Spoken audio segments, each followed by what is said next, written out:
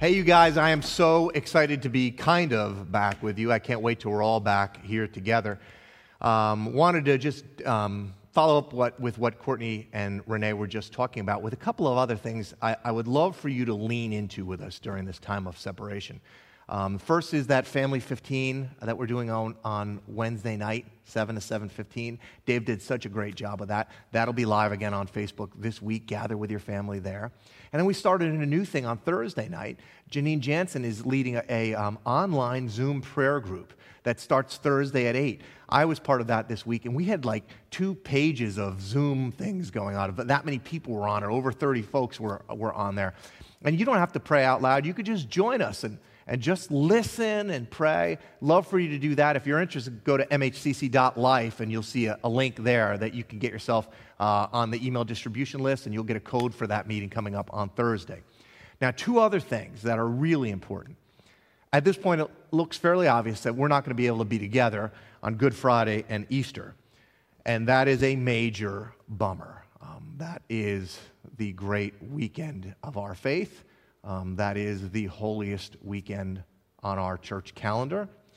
So what we're trying to do is figure out ways that we can creatively be together as best as we can in this kind of online era we find ourselves in. So here's what we're going to do. On Friday night, we're going to have a live Facebook event, Good Friday, where you're going to go live into my living room. I'm inviting you to my house for dinner, kind of, because I also want you to host a dinner at your house for your family. If you live alone, for you.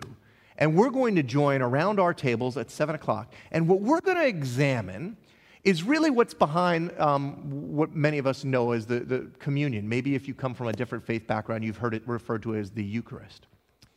The communion is really a reflection on Jesus' Last Supper, which was a Passover meal. Jesus was celebrating a Passover Seder with his disciples. And so what we're going to do is we are going to examine that meal. We're going to eat that meal together.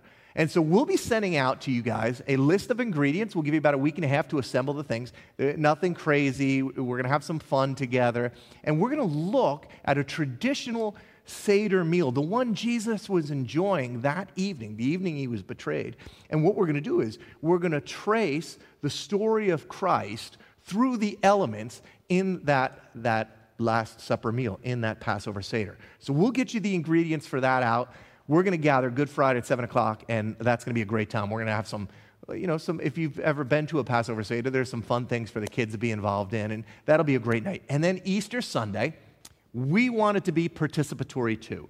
So you're going to be hearing from me in the coming day or two with a special request, a thing or two we would like you to do and then send to us via email so that we can be all together, in a sense, on that Easter Sunday and share the story and the hope of Christ's resurrection. So be watching for that in the coming couple of days. All right, I have something I want to share with you that's been in my heart. And it started to grow because I've been, maybe like you, watching too much news. I've got kind of a love-hate relationship with what's going on the news right now. It's kind of the proverbial car accident that you don't want to look at, but yet you can't look away.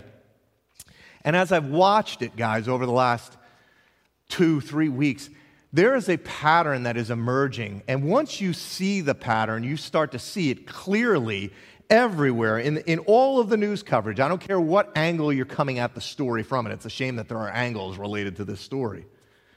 But it seems like, to me, that most of the questions that are being asked are not focused on the virus and what will happen. Most of the questions that everybody seems to be asking, most of the questions that everybody seems to be answering, are all related to the virus and what did happen.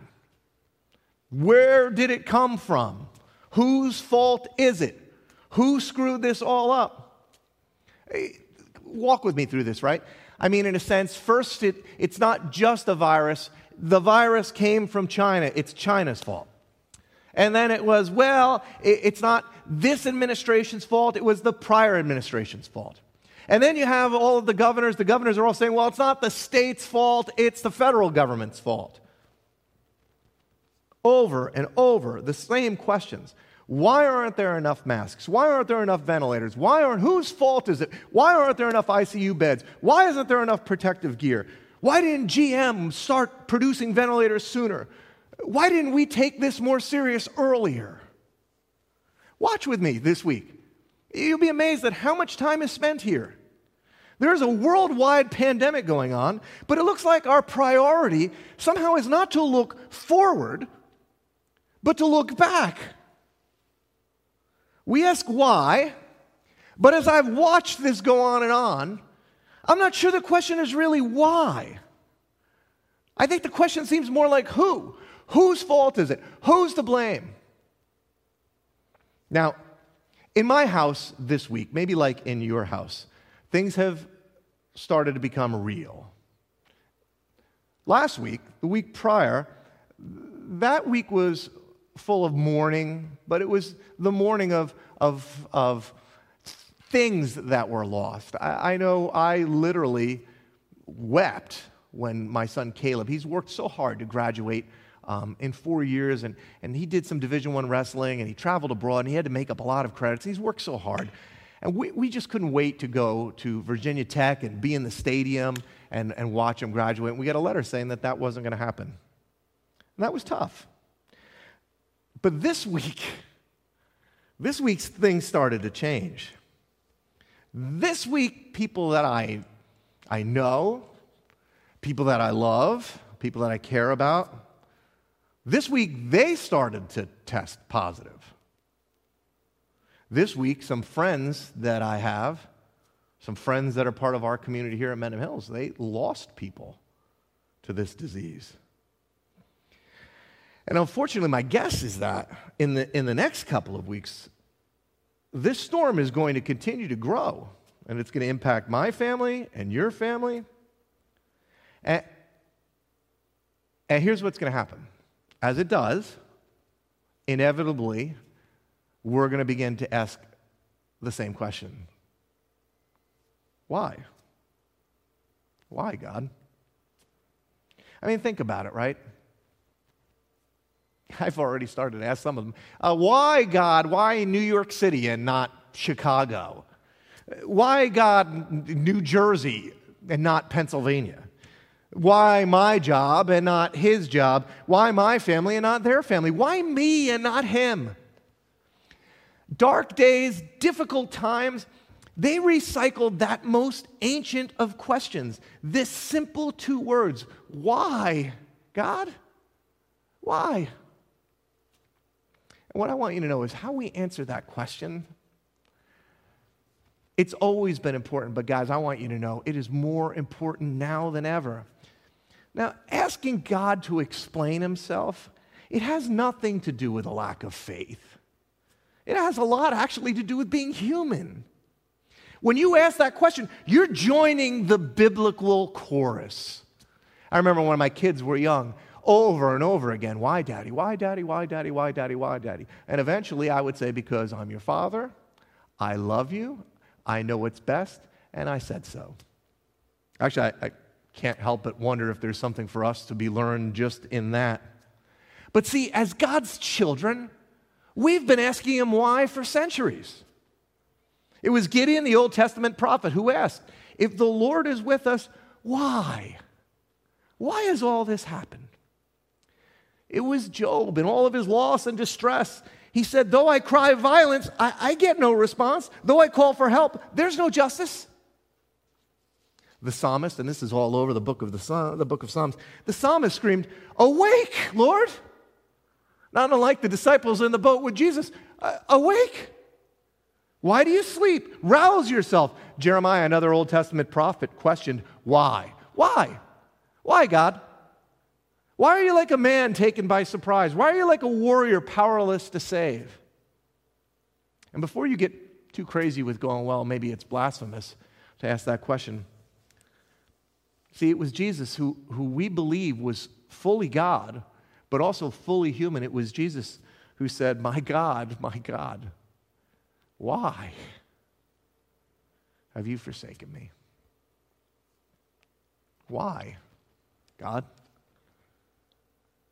I want to share a couple of thoughts. First, Here, the truth is that we live on a broken planet, and what's happening here most of the time displeases God as much as it displeases us.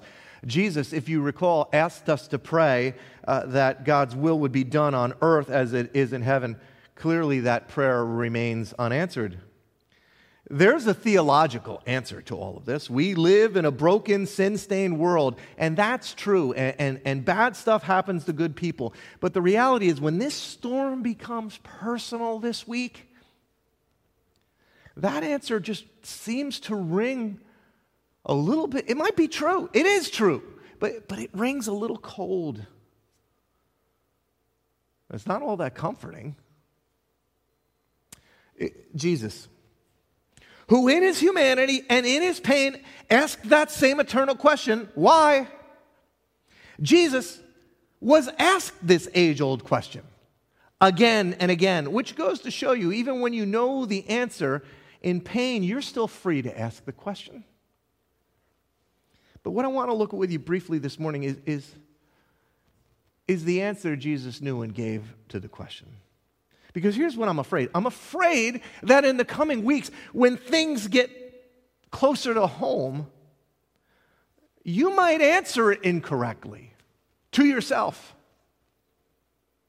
to your kids, to our church, to this town.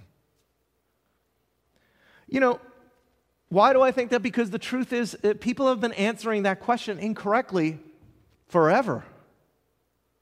When we ask the question why, it often becomes just like it is on the news day after day. The question is not why, God. It's like, who's to blame, God? Luke, he was a highly educated man. Theologians believe him to have been a physician. Luke set out to write an account of Jesus's. He wasn't one of Jesus' disciples, but he set out to write an account of Jesus' ministry. Here's what he wrote when he started his book. He said, I myself have carefully investigated everything regarding Jesus from the beginning, and I decided to write an orderly account. Why? So, he's doing this. This is here so that you may know the certainty of the things that you've been taught. Well, in this orderly account, guess what comes up? Why, God? Apparently, there had been a recent tragedy in Jerusalem, kind of like what's happening to us. Some people came to Jesus and they told him what had gone on. It was a story about a group of Galileans who had come to the temple in Jerusalem to sacrifice, and Pontius Pilate, once they were there, slaughtered them, probably due to some public disturbances the Galileans were believed to have caused. And so Luke records this interaction. He says, now there were some present at that time who told Jesus about the Galileans whose blood Pilate had mixed with their sacrifices. Jesus answered, so they asked him a question. We don't know what the question is. I think we do. Jesus answered, do you think that those Galileans were worse sinners than all of the other Galileans because they suffered this way? I'm telling you, no. But unless, he says, unless you repent, you too will perish. And then, interestingly enough, Jesus actually brings up another local tragedy, some more suffering that people had seen or heard about. This one was regarding a local tower that had apparently fallen. He goes on, he says, or those 18 men who died when the tower in Siloam fell on them. You guys, do you think they were more guilty than all of the others that were living in Jerusalem that the tower didn't fall on? I'm telling you, no. Don't miss the exclamation point. But unless you repent, you too will all perish. See, without even asking the question, Jesus answers the why. Do you think that what happened to the Galileans, do you think that happened because they did something to deserve it? Do you think that that tower fell on them because they were worse than the people that it missed? Now, Luke doesn't record their answers. We see it as a rhetorical question. But I think we know the answer. The answer is, yeah, that's what I think. That's the way I think. Here's what I think. I think When bad things happen, we got to look for someone to blame. When bad things happen, there's a reason for it. There was an effect, so there must be a cause. Somebody did something to deserve what happened here. Now, you might dismiss that as the ancients, but it's not. See, God's people have been answering this question the wrong way for a long time. Philip Yancey points out when the Indonesian tsunami that killed 250,000 people on a sunny day in 2004, he writes the geologists blamed it on the rupture of an undersea megathrust on the sea floor, triggering the giant wave. But unfortunately, some televangelists created it instead to God's wrath against pagan nations in that region that had been persecuting Christians. See, along the same line, one Christian leader traced the cause of the 2011 tsunami in Japan. Here's what was written. Japan is under... let me back up. Along the same line, one Christian leader traced the cause of the 2011 tsunami to the fact that, quote, Japan is under control of the sun goddess. It's their fault. God's just doing what God does. That's what God does, you know. At least that's what they were telling people. See, when terrorists killed 3,000 people by crashing airplanes into the World Trade Center, something that many of us are very familiar with, there was a prominent fundamentalist who blamed it on, quote, the pagans and the abortionists and the feminists and the gays and the lesbians who were all actively trying to make that an alternative lifestyle. You see, it's their fault. God is angry, and he's taking it out on them. There's the effect. Let's search for the cause. Let's look back. But guys, I want to share with you, the teaching on Jesus on this topic is clear. First of all, let me just say this. We're all in the same boat.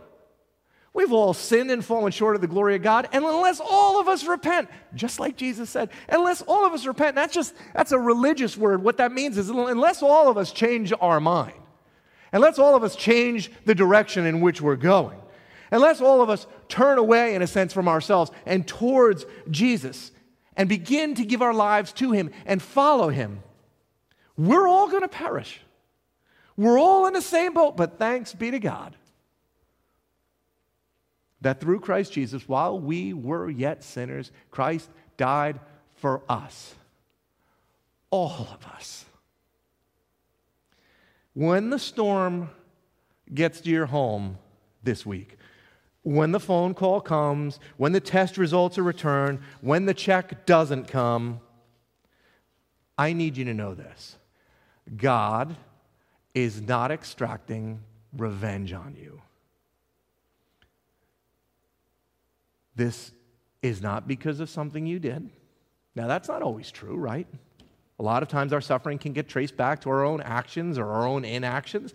But when something like this comes along, I want you to know, when you ask the question, and you will because you're human, what did I do to deserve this? Why, God? Why am I suffering, God?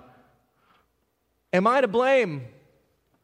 You need to know the answer is no.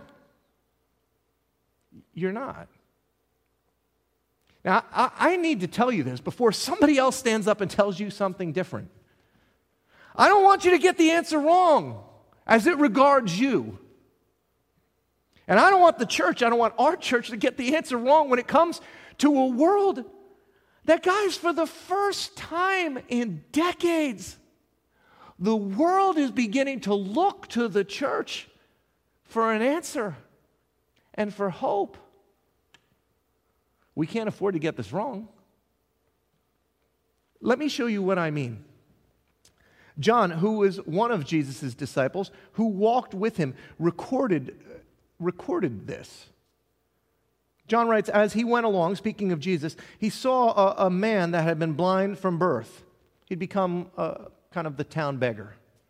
His disciples asked him, Rabbi, who sinned, this man or his parents, that he was born blind? See, even Jesus' disciples, following God incarnate, listening to his teaching every day, they fall into this same mindset, cause and effect. If someone's suffering, if someone's in pain, it's got to be something that they did that caused it. God's just doing this to get back at them. You get what you deserve. Guys, do you know why it's so important that we get the question right? Or get the answer right? Why, God? Because when we think cause and effect, do you know what that does to how we respond? What happens to my compassion for the blind man when I start to think that what he got is what he deserved? Can you feel that? See, Jesus does not think cause and effect. Here's what he says. Jesus answers their question. He says, to the question of who sinned, this man or his parents, Jesus goes, neither. I'm imagining the disciples just kind of looking at each other. What do you mean, neither? Somebody must have done something. Then why is he blind? Jesus says, neither this man nor his parents sinned. Now, if you think about it, any other answer to that question, what would it have done if he had said this man or one of his mother or his father?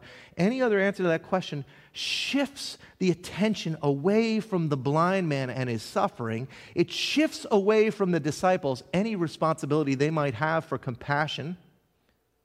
It shifts to someone else guilt and blame and shame. Well, I'm not too worried about him. He got what he deserved, or he got what his daddy deserved, and too bad for him, and I feel bad for him, but that's life, you know. That's what happens when we get the answer to the why question wrong. Then Jesus says something that I struggled to bring to you this morning, because I have to admit these words are at first blush, they are less than comforting. Which again, given the pandemic we're facing, given that many of us are going to deal with bad news in coming weeks, be a straight shooter. I want to tell you what Jesus answered, the why God question. Here's what he said. Neither this man nor his parents sinned, but this happened so that the works of God might be displayed in him.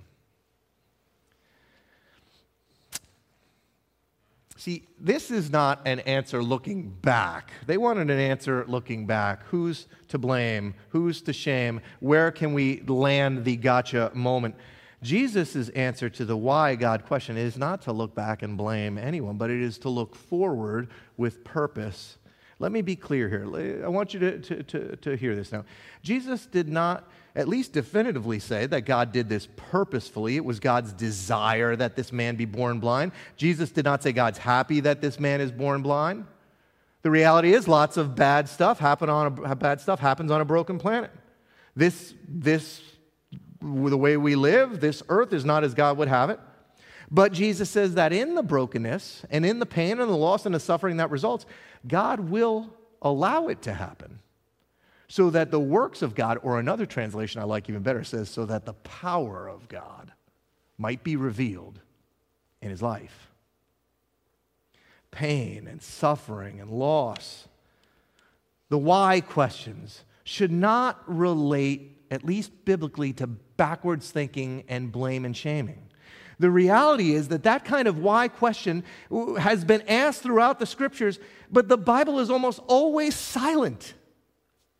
Job, the unfortunate man who deserved suffering the least, but who got it the most, he kept asking the question, and he finally got his requested audience with God, who responds to Job in the longest recorded speech in all of Scripture from God. But oddly enough, in the longest recorded speech, in an attempt, Job kept asking why. Do you know what God did? After he gave him a tour of the natural world in this magnificent poetry, God never answered the question why. Frederick Buechner's words say that God doesn't explain to Job. He kind of explodes. He asks Job, who do you think you are anyway? He says that to try to explain this kind of thing to Job would be like trying to explain Einstein to a little neck clam. God doesn't reveal his grand plan. What does he do, though? See, he reveals not answers, but he reveals purpose and power. You see, if you answer the question the wrong way, here's what happens. You begin to see God in heaven doling out punishment kind of randomly. You think it's our job then to go figure out who messed up, what I did to deserve this, what we could have done together to anger God. God doles out punishment for sin, all right, guys. That's true. But for those of us that have put our faith in Christ Jesus, he doles it out on his Son. once for all who would believe. If you want to see God correctly, you've got to see Jesus, who we believe to be the very God incarnate. Every time you wonder what God is like or how God thinks or why God, look at how Jesus lived. And so in suffering, do we ever see Jesus saying to anybody that he came across that was suffering, you deserve this? No. You see, in Jesus, every time we see a God that is on the side of the sufferer, we almost instinctively react to suffering by thinking that, we must have done something wrong. God's punishing us. There's an easy correction to that innate response. Simply follow Jesus through the Gospels and watch his interaction with a widow who lost her son or a Roman soldier whose servant had fallen ill. Never does he victim shame. Never does he philosophize about the cause. Always, without exception, Jesus responds with compassion and comfort and healing. God is on their side. God is on our side. Guys, we've got to get the answer to this why God question right, because when we do, you'll know this. God is on your side. Jesus said regarding the blind man that this happened so that the works of God, that the power of God might be revealed in him. And what if? What if? That's the answer to the question now. What if that's the answer to the why question today? Why, God, this pandemic? Why, God, my health? Why, God, New York City and not Chicago? Why, God, my 401k? So that the power of God might be revealed in you. So that the power of God might be revealed in you. See, don't look back looking for shame and blame and cause, but look forward with hope and purpose.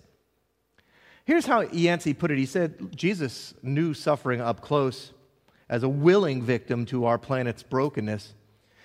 And when he ascended, he sent his followers into the world as the Father has sent me, to be God's agents of comfort and healing.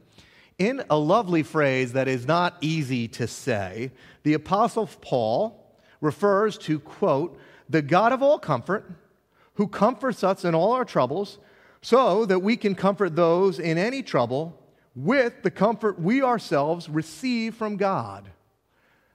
That's forward thinking. That's the power of God displayed in your life. This is our stated mission in a world full of pain and suffering. That's how he works. That's how his power is displayed. And so, one answer to a question that you might be asking, where is God when it hurts, is actually another question, where is his church when it hurts? Yancey said, I've traveled 87 countries, in most of them, you can follow the trail of Christian missionaries by the hospitals and the clinics and the orphanages they founded. He wrote a book called Fearfully and Wonderfully with a leprosy specialist, Dr. Paul Brand. Virtually every advance in the understanding and treatment of that disease came from Christian missionaries, not because they were the best physicians and scientists, but because they were the only ones willing to treat that misunderstood and dreaded disease. Following Jesus' example, they risked exposure by reaching out to the leprosy afflicted. Sociologist Rodney Stark, in his book Rise of Christianity, says the one reason that the church overcame the hostility that grew so rapidly within the Roman Empire traces back to how Christians responded to the pandemics of that day, which included the bubonic plague, smallpox. When infection spread, the Romans fled. Christians stayed behind to nurse and to feed not only their relatives, but their non-believing neighbors. The comfort that they proffered, it drew others to the God of all comfort. What if the answer to why God isn't to look back and blame, but instead to look forward with purpose and power so that we could be a comfort to those in any trouble? with the comfort we ourselves have received from God. The comfort that God is not only for us, but that He's with us. The comfort that God is not distant, doling out punishment to an unwitting enemy, but that He is near and never closer than to those who are hurting and suffering and who are broken or in pain. So that we could comfort folks with the truth of the resurrection of Christ, that this virus and all of the death and the wreckage and destruction that it's causing is not the final word. Paul says, of course we mourn, but we don't mourn like those who have no hope. Guys, this week, I know the winds are going to get stronger. I know the waves are going to get higher. But don't look at those. Keep your eyes fixed on Christ. Remember, the one that's in the boat with you is to be more feared than the circumstances that are around you. Don't look back and blame. Look forward with purpose and power. And so how do we respond? I'll close with this. This is really quite amazing. The 15th century theologian and catalyst of the Reformation, Martin Luther, he actually lived during a plague, the bubonic plague in Germany. Here's how he responded to the scourge of his day. He wrote, "I shall ask God to mercifully protect us." That's good. But then he went on. He said, "Then I shall fumigate, help purify the air, administer medicine, and take it. I shall avoid places and persons where my presence is not needed." This is so fascinating, right? It's basically stay home. "I shall avoid places and persons where my presence is not needed in order not to become contaminated and thus perchance inflict and pollute others and so cause their death as a result of my negligence. If God should wish to take me, He'll surely find me. And I have done what He's expected of me. And so I'm not responsible for either my own death or the death of others. But if my neighbor needs me, however, I shall not avoid place or person, but will go freely. See," he concluded, "this is such a God-fearing faith because it is neither brash nor foolhardy, and it doesn't tempt God."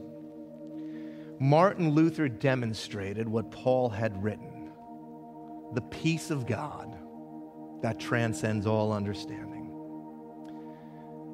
May that anxiety-quieting spirit characterize you, us. Now, it might seem unattainable in these plague-filled times until you remember that Paul actually wrote that from a Roman prison cell. And so I'm going to pray that over you as we close.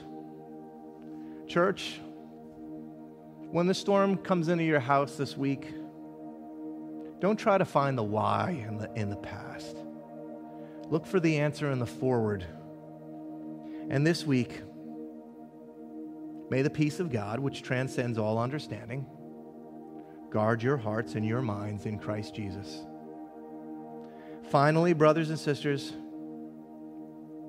parenthetically, turn off the news for a minute. And instead, whatever is true, whatever is noble, whatever is right, whatever is pure, whatever is lovely, whatever is admirable, if anything is excellent or praiseworthy, think about those things. Whatever you've learned or you've received or you've heard from me or seen in me, put into practice. Why, God? So that the power of God might be revealed in you. And the God of peace will be with you.